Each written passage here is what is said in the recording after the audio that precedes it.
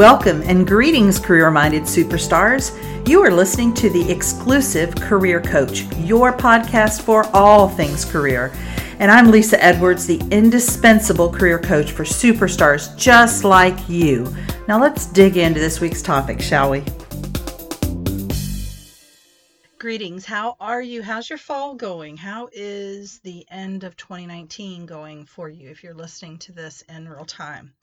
So we're getting close to 20,000 downloads in the podcast. So yay, yay, yay. Guys, rate, review, and subscribe. Tell your friends. I'm hearing from a lot of you that this is a really great podcast, and that makes me super happy. You're getting value out of it.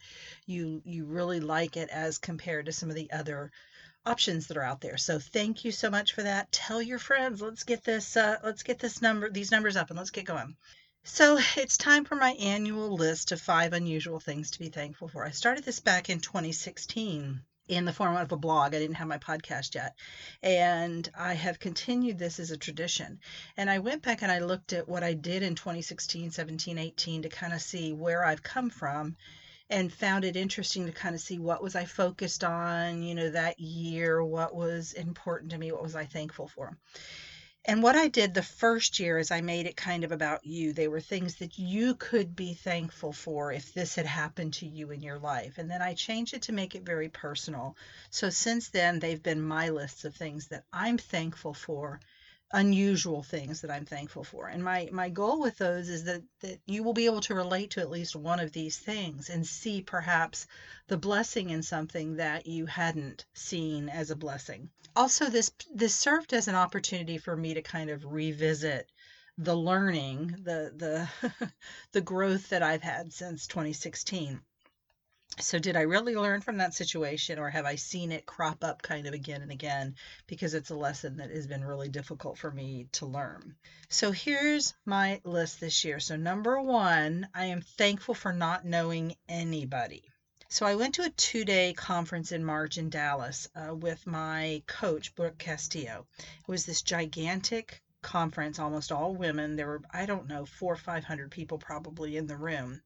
And I found when I got there that a lot of people, pretty much everybody but me, it felt like, knew other people there. And I gathered as I kind of talked to people, it was because this was their cohort that they had gone through Brooke's coach training for. So they knew those people, or they'd been to some other Brooke event or something, but they were gathered kind of because of that. And I didn't have that because I didn't get my coach training through Brooke.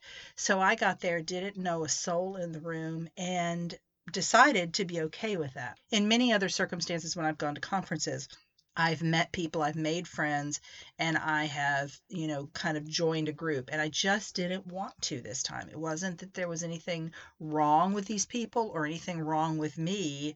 I just wanted to kind of hang out by myself. So it gave me an opportunity to eat by myself. The restaurant in the hotel was fabulous. And by the way, I did not leave the hotel once I got there because A, it was a really nice Renaissance, and B, I had not looked at the weather and it was cold.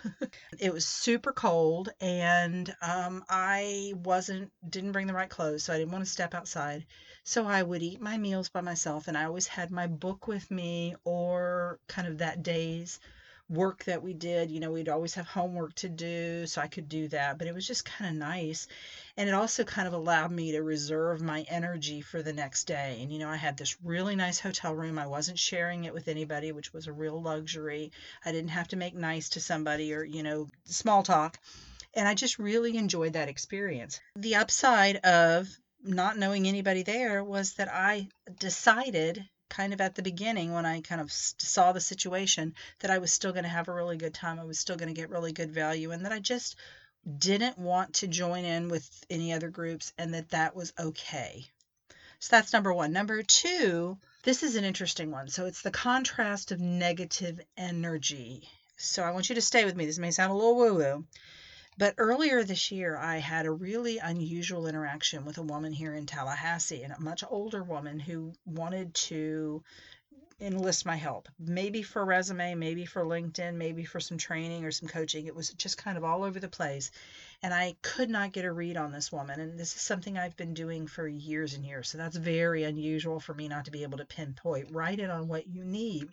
client may not take me up on everything that I suggest for them, that I recommend, but I'm very clear on what they need. And I could not get a read on this lady. And I did something I've never done before and I will never do again, which was I went to her home. She did not want to have a conversation over Zoom, which is how I do my client calls. She just, technology was not her friend. She's 70 years old.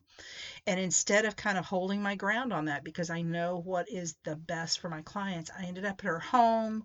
We chatted, and it wasn't that it was an unpleasant experience at her house, but I think I was there 2.5 hours.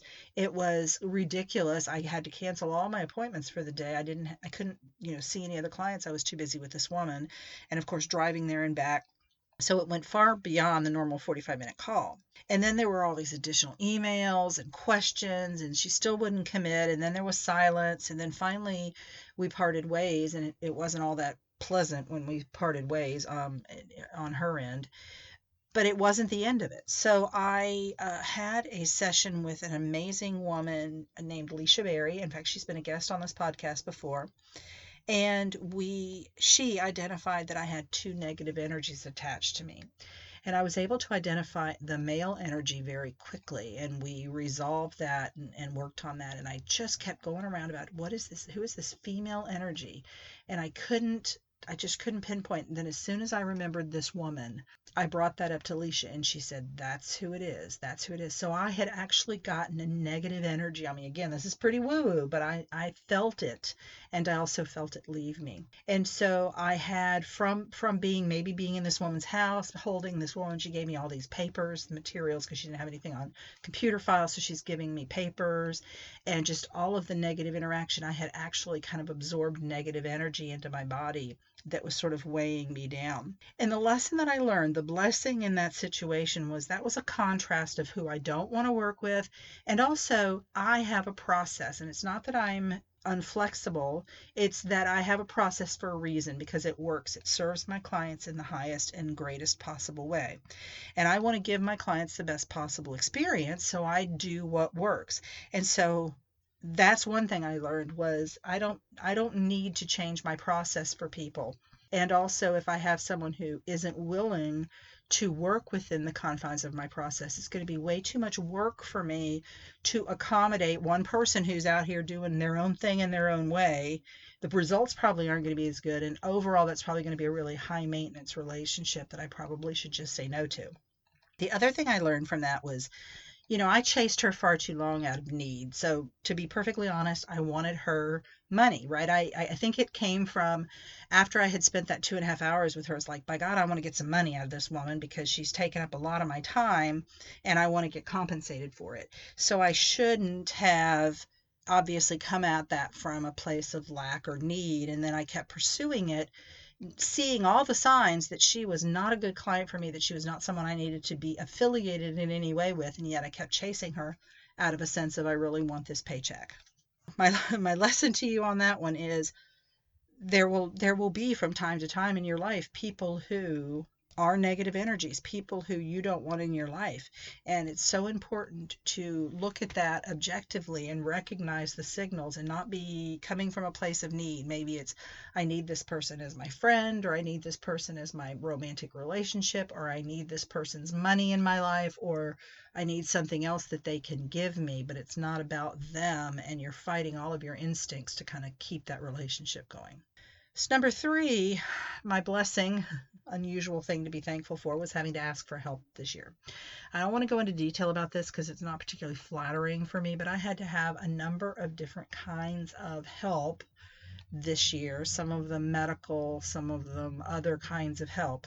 And it is such a difficult lesson for me. And as it has been going on this year, I've been very aware of how difficult it is for me to ask for help and to receive it. And it's really caused me to rethink, what's the root of that? And of course, with most people, it's a pride thing. What I learned from that situation was people want to help. Not everybody wants to help, and not everybody wants to help all the time, but people in general do want to help. And when I allow people to help me, then they get the blessing that is coming from them for helping someone, right? So if I kind of shut that off, they miss out on a blessing. And again, this has been a difficult lesson. And what I will say, for those of you that are not my age, here's something to really look forward to. I have this theory that seems to be proving right in my life and in the life of a lot of my friends, that the lessons that we're having to learn in our 50s and 60s are really difficult ones. You know, the easy ones for us as individuals, we're going to take care of those in our 20s, maybe even in our teens, certainly by our 30s. They're not going to be huge issues that we have to deal with. And so the things that are still around as we get into middle and later life are very deeply ingrained. They are beliefs and they are processes and systems that we probably don't even see as such. We don't even question them. And so the work that I've had to do in my life about some of these areas, one of them being asking for help, has been very difficult and very painful. But I will say to you that the flip side of that is I think the payoff is tremendous. You know, kind of nothing ventured, nothing gained, little ventured, little gained, lot ventured, lot gained, right? So when you are having to put forth as much effort and be as vulnerable as you have to be to make changes later in life with something that you've been dealing with that has been a part of you for 50 years or 60 years, it's much more difficult. But I think the payoff is much more, can be much more amazing and much more exciting for you. I think the other thing about asking for help, besides me having to get over my aversion to asking for help, is that it has certainly made me closer with these people that with whom I've asked for help. So it takes true friends to do some of the things I've needed them to do for me, especially the medical one. And so it's really been a way to bond with these friends and for them to step up to the plate for me and to show me in a very real way how they feel about me. So blessings in having to ask for help. Number four, my blessing, my thing that I'm thankful for is finding out I'm not as great as I think I am.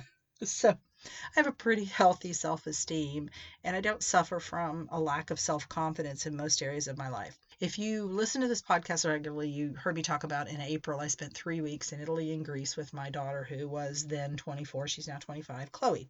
And I've told my friends here in Tallahassee that Chloe's purpose on this trip was to knock me down a few pegs, to show me that I'm kind of not all that. Because again, I'm pretty good at the things that I do on a day to day basis. Again, I'm 60 years old. I ought to be good at them by now, right? So I don't have to struggle on a day to day basis with things that I really suck at. And this trip kind of brought that to the fore. Chloe let me know in no uncertain terms that I was a terrible packer, which we did. We solved it the first. We went to Venice first and we solved that. I went and bought new luggage in Venice because I had clearly badly packed. So I agreed with her on that point. She also said I couldn't follow directions. She just was pretty good because you have to think about when we were in, especially like in Venice, the directions are different. You know, there's no car involved. We're all walking on streets, and the names of the streets are on the side of the buildings painted on, and you know you're going over bridges and going over canals and all that, and it's just a really different way of, you know, getting around town. So she got really good at that. So even when we were like in Rome and Athens, she got really good at that. And I picked the restaurant the first night, kind of, there's a restaurant, let's go to it. The food was not good.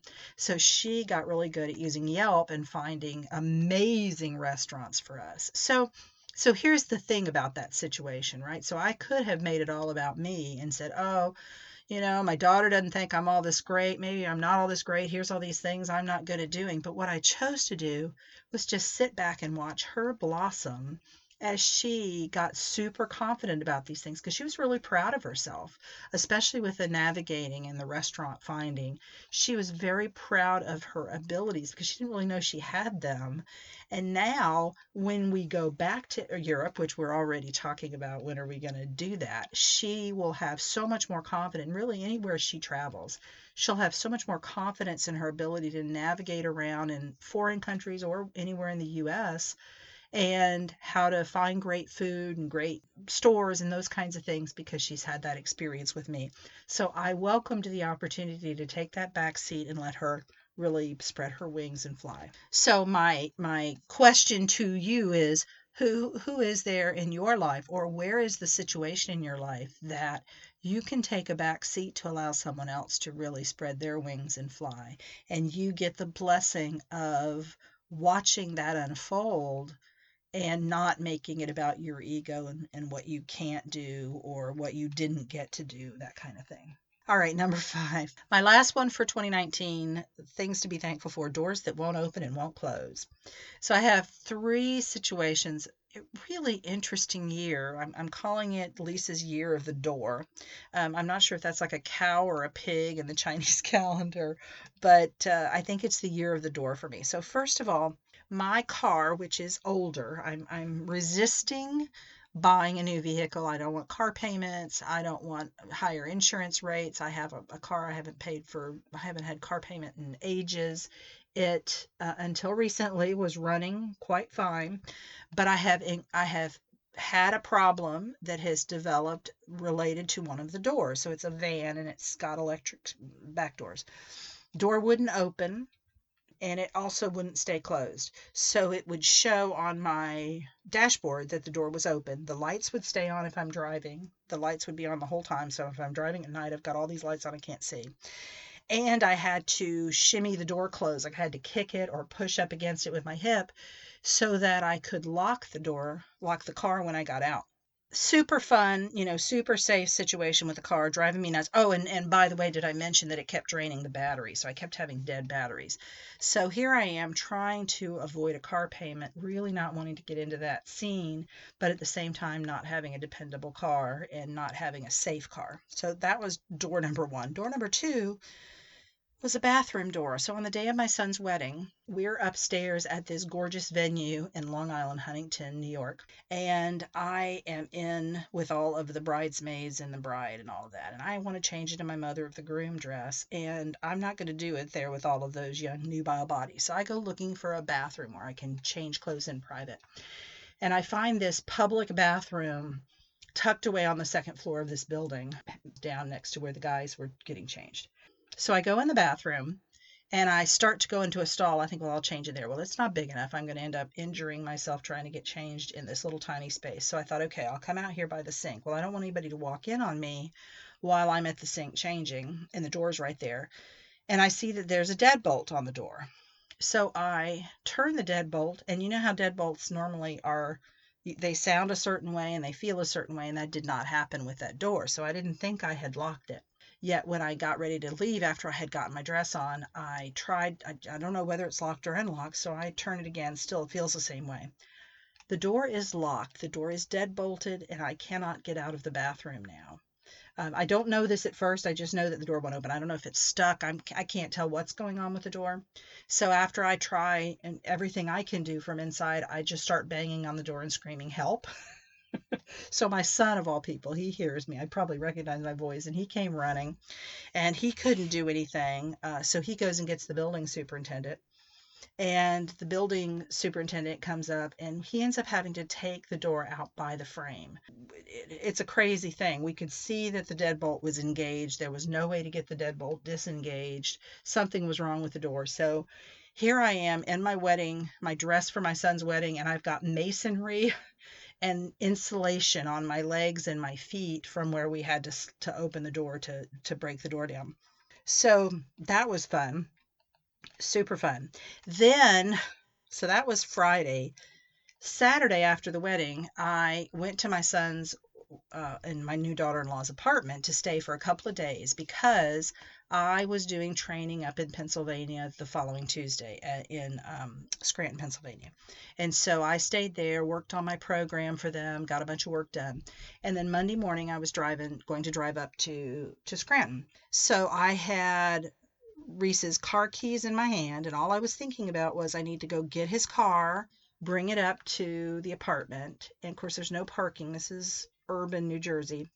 I have a little place that I can pull in for just a moment and then put my luggage in the car and take off, right? Because I didn't want to roll my luggage 2 blocks away to where my car was. So I deadbolt the door from the inside, pull it closed, and immediately realize that I have locked the apartment keys inside the apartment, and I just lost it. I start banging on the door. And then I realized, well, that's brilliant, because if I did break the door down, then what would I do? Because I couldn't leave their apartment wide open with no door. So it's like, duh, Lisa. So I stopped And they're on a second floor. So I went downstairs, and there's a number of doors downstairs, and I didn't know what was what, but I just knocked on the first door. Nicest people you would ever want to meet. They opened their door to me. Here's this strange woman. They let me in their apartment. It was a young couple and a baby. And they called the landlord for me, and within 30 minutes she was there, and she opened the door. And in the meantime, the wife was so nice to me, and I kept telling her I didn't need anything to eat or drink, and then I realized I was probably insulting her Indian culture. They were Indian. And so she brought me like nuts and fruit and a drink, and I just did a little bit. I was really full because I just had breakfast, but I didn't want to hurt her feelings because she was so nice to me. So the blessing in all of this, the automobile was taken care of by 2 automotive places here in Tallahassee. Neither of them charged me a penny. So I got the problem resolved. Nothing has cost me any money. And I had put that whole thing off because I thought it was going to cost a fortune. And here it was free. And I think the bathroom door situation at the wedding brought levity to a very weepy mother of the groom. I cried from basically, I started up at the rehearsal dinner the night before, and I was just waterworks all day my son's wedding. I had no idea I would be that constantly emotional. And so I think that just brought some levity to the situation and was a nice little little change of pace. And the downstairs neighbors, I think it was such a blessing to just kind of, something like that, I think heartens your sort of faith in humanity, that these people were willing to let this stranger in and be nice to them, and to be nice to me, and to take care of me during that time and make sure that I was okay. So my question to you at the beginning of this episode was, what can you see in my unusual things to be thankful for that you might be able to recognize a blessing in? Hopefully you can identify with at least one of the unusual things that I was thankful for in 2019. I think that as I have gone through life coaching process with my coach, Brooke Castillo, and through her program, one of the biggest blessings to come out of that is that perspective and that ability to, even in the midst of a situation, see either what good is coming out of it or the potential for good coming out of it, or at the very least be able to hold space for that situation in my thoughts, so that rather than getting down on myself or down on whatever quote unquote caused this thing to happen, to hold space for myself until I can figure out what's the silver lining here. And I think that's kind of what I've tried to do over the years with these unusual things to be thankful for. So I hope that this spurs you on to kind of think of something that's happened for you. I'm very careful to use the word for and not to me. I'm not a victim. It happened for me. So I hope you can find something that happened for you in 2019 that maybe you can see the blessing in it and be thankful for that thing. So as always, I want to be your career coach. So hit me up with an email at Lisa, Lesa, at exclusivecareercoaching.com, or you can look in the show notes to get the link to my calendar, and you can schedule an appointment where we can take this work deeper, and I can let you know what it would look like to work one-on-one with me. I would love to have that conversation with you. Find me on Facebook, Instagram, and LinkedIn. You know the drill. I'll see you next week. You've been listening to The Exclusive Career Coach with Lisa Edwards, CEO of Exclusive Career Coaching. It would be great if you would rate, review, and subscribe to this podcast. Also, I want to be your career coach, so be sure to ask questions about your career management challenges and job search situation. Until next time.